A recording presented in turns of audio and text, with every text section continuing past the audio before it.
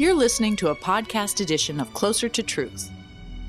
For more information about this series, visit our website, closertotruth.com.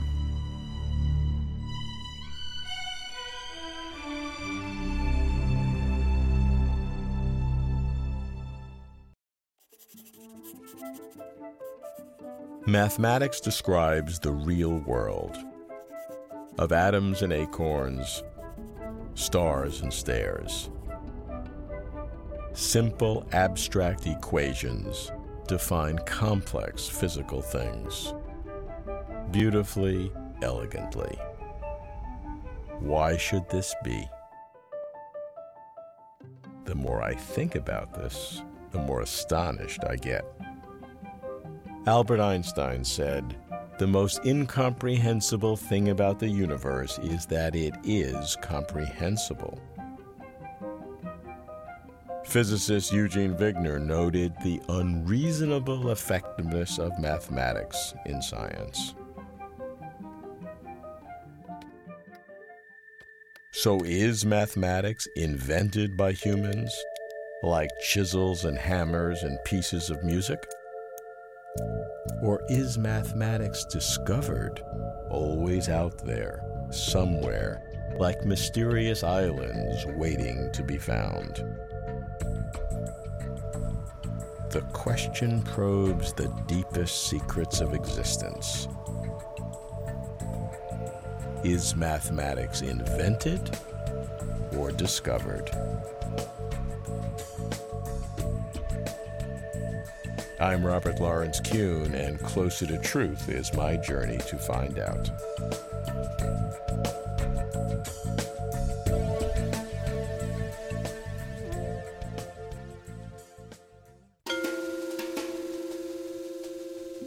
I should begin at Oxford with one of the world's most distinguished mathematicians, Roger Penrose.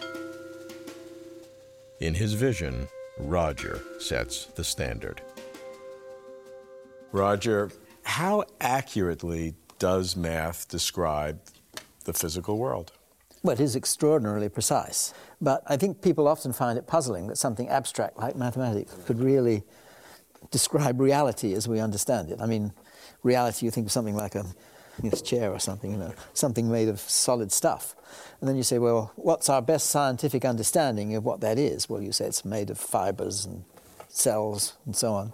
And these are made of molecules, and those molecules are made of atoms. And those atoms are made out of nuclei and electrons going around. And then you say, well, what's a nucleus? And then you say, well, it's protons and neutrons, and they're held together by things called gluons, and their neutrons and protons are made of things called quarks, and so on. And then you say, well, what is an electron and what's a quark? And at that stage, the best you can do is to describe some mathematical structure. You say they're things that satisfy the Dirac equation or something like that, which you can't understand what that means without mathematics. I mean, the mathematical description of reality is where we're always led. And these equations are fantastically accurate. Feynman had a very good description. He said it describes the distance between New York and Los Angeles to an accuracy of less than the thickness of a human hair. So that's pretty precise. I mean, Newton's theory already had a precision of something like 1 part in 10 to the 7, so that's 10 million. Wow. And then Einstein comes along and produces a theory which is now known to have a precision something like 10 to the power 14. So in a sense, this is telling us that our picture of physical reality depends on something which is more precise, at least in our understanding of it, than how we think about the world. And this precision really dates back to the ancient Greeks, the time of Pythagoras and later, where they developed the mathematical ideas as a field of study, stimulated to some degree by physical reality. But they developed this mathematical scheme purely as a study on its own. And ever since then, mathematics has been a subject which you can study for its own sake. It has its own life, in a sense. And certainly mathematicians view it this way. It's something out there which seems to have a reality independent of the ordinary kind of reality, like things like chairs and so on, which are what we normally think of as real. It's sometimes referred to as a Platonic world, a Platonic reality. And sometimes people have a lot of trouble thinking of that as real. I mean, philosophers worry about that and so on. What would that mean, a Platonic reality?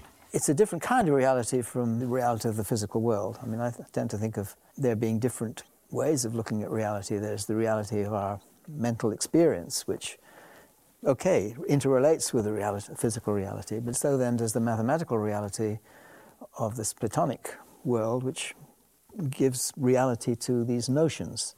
So if you like, mathematical facts, like there is no largest prime number, it's something independent of ourselves. It's always been true. It didn't somehow become true as soon as somebody saw how to prove it. It's always been true. And it would have been true if nobody ever had been proved around. it. Exactly, yes. In a sense, that had to be so, because if the physical world depended so precisely on these mathematical laws, I couldn't have known what to do in a certain sense if the mathematics hadn't already been there. I mean, it's not us that imposes this on the world. It's out there. Sometimes people think that, maybe the reason we have good mathematical laws of physics is that's the best way we can come to understand the world. But it's something more than that. It really is out there in the world.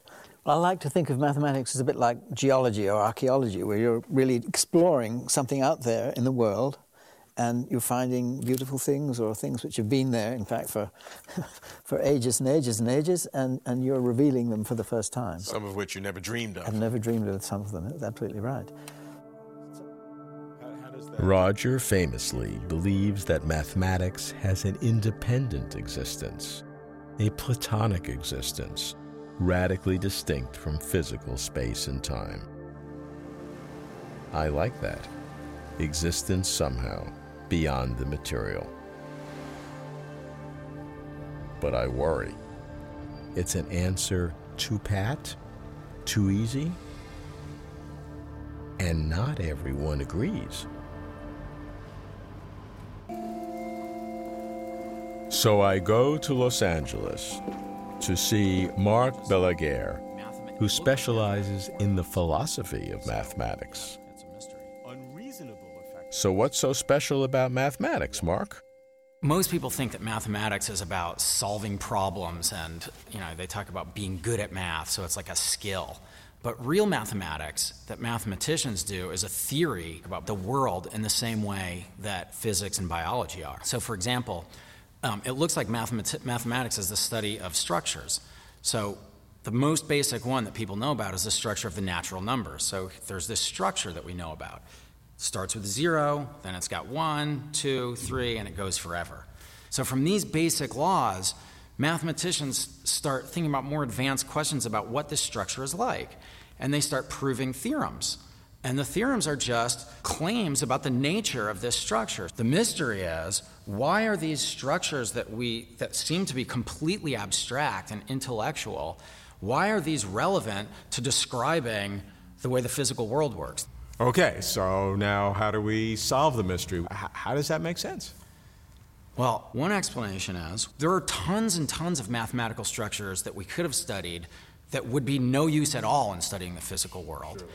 And why did mathematicians start studying these structures that turned out to be useful? And the answer is because they live in the physical world, and their thoughts about structures are generated by living in the physical world. So what we have with these abstract mathematical structures, ideas, numbers, relationships, is something that doesn't exist in the physical world.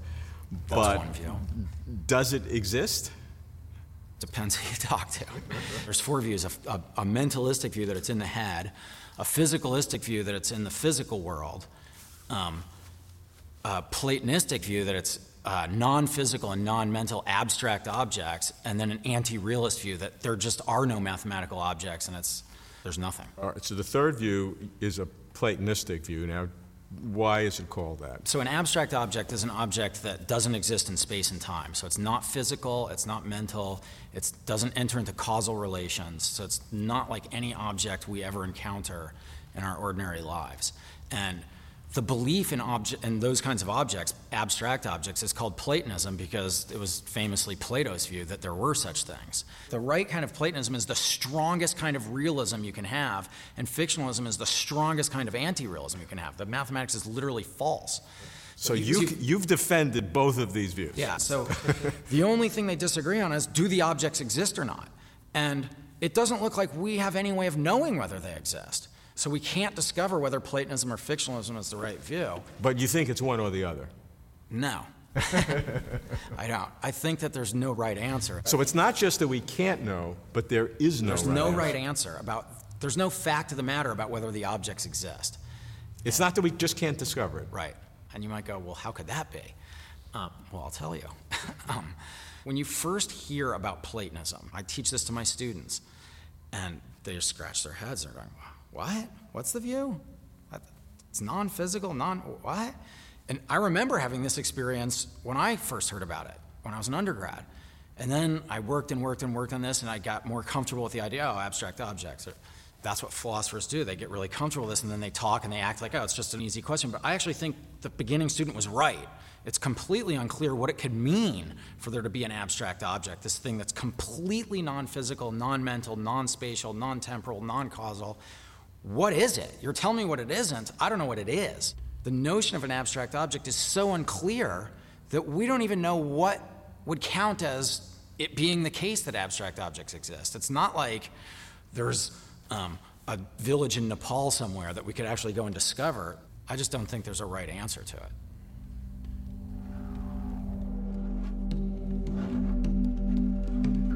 The effectiveness of mathematics is clear. Why then is the essence of mathematics so foggy? Is math mental, physical, Platonic, or just not real? I need a mathematician. In Iceland, for a gathering of cosmologists, I meet Gregory Chaitin, a mathematician, not a philosopher. Greg specializes in complexity theory and computation, which drive his strong opinions of what math is all about. Greg, is there anything in mathematics that's so fundamental that it's discovered? When you're a mathematician and you find something that feels really fundamental, you may think that if you hadn't found it, somebody else would, because in some sense it's got to be there.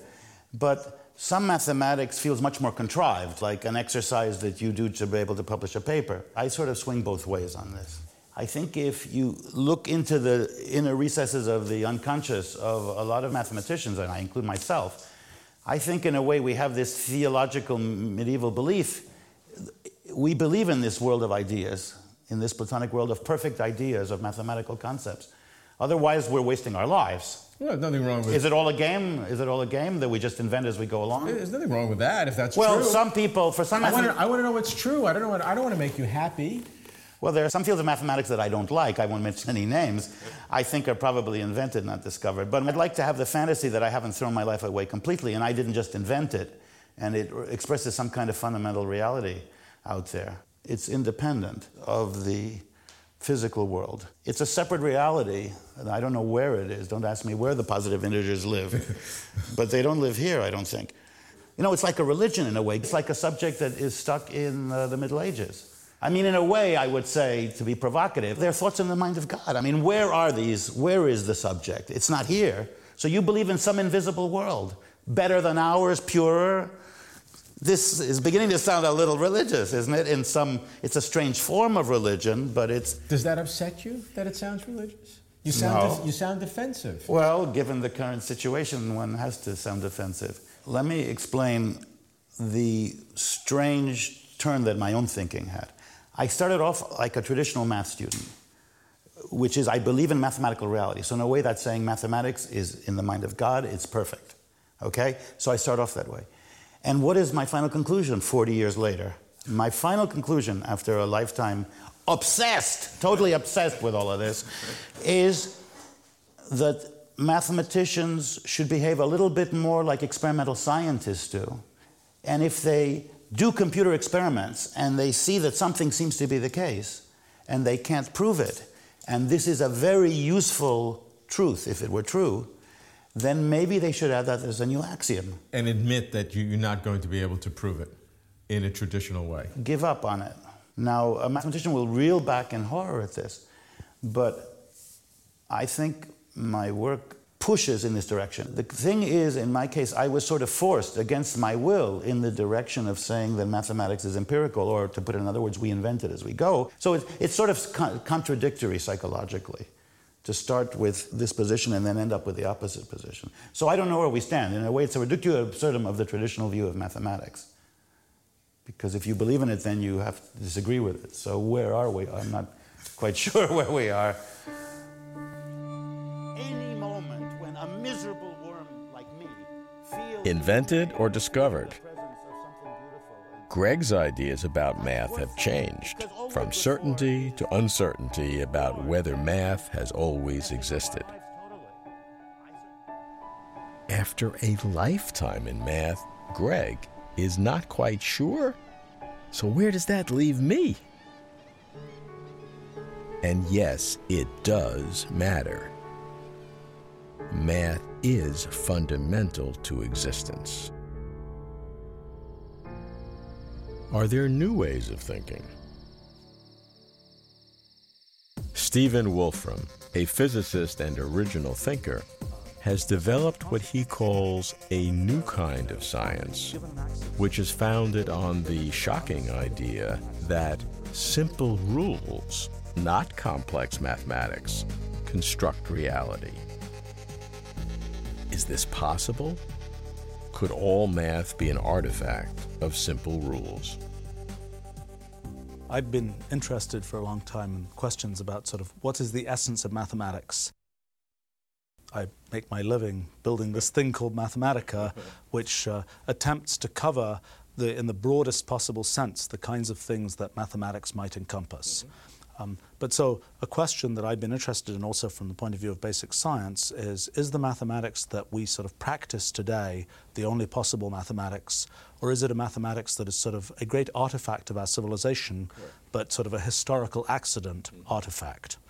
The conclusion that I've sort of resoundingly come to is that the mathematics that we have today is in fact really a historical artifact. Now, that's not historically in the tradition of mathematics itself. That's not what people have tended to conclude. They've tended to think that mathematics is sort of the most general possible formal abstract system. If you look at the history of mathematics, that's certainly not how it originally started out. I mean, in ancient Babylon, you know, there was arithmetic for commerce and other things, and there was geometry for land surveying. And you know, what I think has really been the history of mathematics is the progressive generalization of arithmetic and geometry, plus one key methodological idea, that one can make theorems and abstract proofs of those theorems. One can ask the question, if one just sort of arbitrarily looks at formal systems, will they tend to have the character of mathematics as we know it today? Will they tend to have the feature that most of the things one asks about one can successfully prove theorems about? I think in both cases the answer is no, not really. So, for example, one thing one can do is to kind of ultimately deconstruct mathematics. If one looks at, you know, there are maybe 3 million papers that have been published about mathematics, okay? And these are all based on a certain set of axioms. The axioms are what you grow mathematics from. The axioms are quite simple. Our particular mathematics is the particular set of axioms you can write down on these couple of pages, but there's a whole universe of possible mathematics out there. What are they like? First question might be, where does our particular mathematics lie in this universe of possible mathematics? Is it possible mathematics number 1? Is it possible mathematics number 10? Is it possible mathematics number a quintillion? Where does it lie? The answer is, depends on exactly how you enumerate the space, but roughly it's about the 50,000th possible axiom system. So right there, sort of in the universe of possible axiom systems, the universe of possible mathematics, there's logic. If the aliens delivered, you know, a different possible mathematics, you know, I don't think we would be able to immediately say that's not a reasonable, valid mathematics. Because it would be self-consistent, even though it would be radically different. Yes. Now, what's happened in the history of mathematics is that most things people have been interested in have ended up being eventually solvable, although sometimes with effort and centuries of work and so on. But one of the things that I suspect is that that's actually not really the way that is the true reality to mathematics. That really, if we were to just sort of ask mathematical questions arbitrarily, that the vast majority of them would end up turning out to be unsolvable. And in fact, that unsolvability is actually very close at hand in mathematics. We just don't see it because the particular way that mathematics has progressed historically has tended to avoid it. Now, you might say, but mathematics is a good model of the natural world, and mathematics has been sort of driven by modeling the natural world. I think this is kind of a circular argument, because what's happened is that those things which have been successfully addressed in science and studying the natural world are just those things that methods like mathematics have successfully allowed us to address. So I think one of the exciting things that one realizes is that human mathematics it's one of the great artifacts of our civilization. It's one of the sort of perfect, wonderful things that's been produced by a huge amount of human effort. But it's an artifact. But it's an artifact. And there is much more out there in the sort of space of all possible mathematicses. And I think in the future, we will see an increasing kind of realization and an increasing ability to explore all that other universe of mathematicses. And it will be profoundly important, not only for our mathematics, but for our science and for our technology.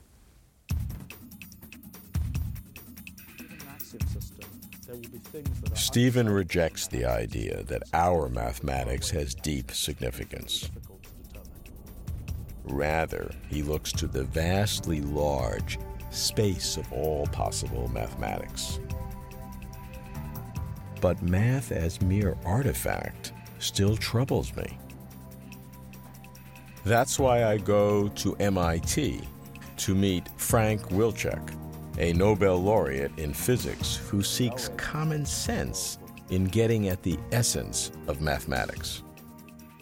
Frank, what do you do with that fundamental question about mathematics? Is it invented by minds, human minds, or is it discovered? It was always there in some Platonic form or Platonic heaven? The answer is both. It's both invented and discovered, but I think it's mostly discovered. I mean, mathematics is the process of taking axioms, taking a definite set of assumptions, and drawing out their consequences. So making up axioms is invention. Drawing out their consequences is discovery. Now, if you look at what mathematicians actually do, most mathematicians don't spend a lot of time making up new axioms. They spend their time drawing out the consequences of axioms that have proven to be rich and interesting in consequences. Occasionally, you have to introduce new sets of axioms, like the passage from Euclidean geometry to non-Euclidean geometry. These are epical events in mathematics, and those are, in a sense, invention. That's a good one. Is Yes. that an invention? Because if indeed the universe may need non-Euclidean Yes. geometry Well. for Einstein's theory of relativity, it was there all the time. Well, inventions have to come from somewhere, so they could be inspired by natural phenomena. In the case of non-Euclidean geometry, they were somewhat. Gauss developed those concepts in the context of surveying the Earth. The Earth is round.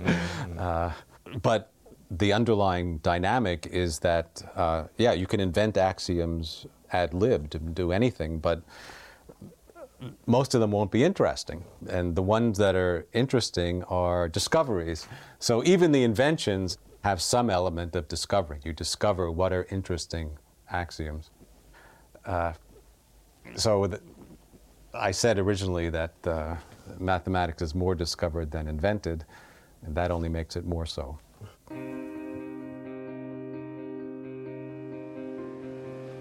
So is mathematics invented or discovered?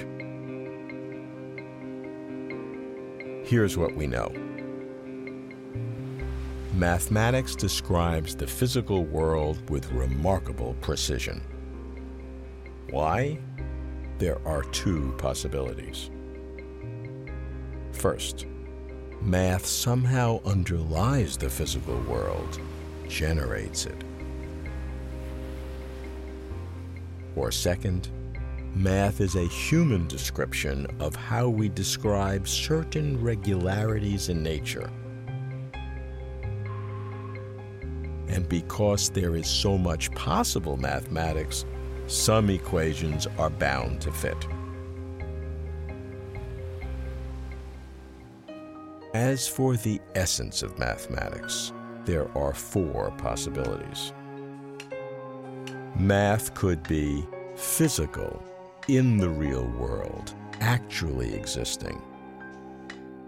Or mental, in the mind, only a human construct. Or Platonic, non-physical, non-mental, abstract objects. Or fictional, anti-realist, utterly made up. Math is either physical, or mental, or Platonic, or fictional. Choose only one. In peering down the dark well of deep reality, mathematics brings us closer to truth.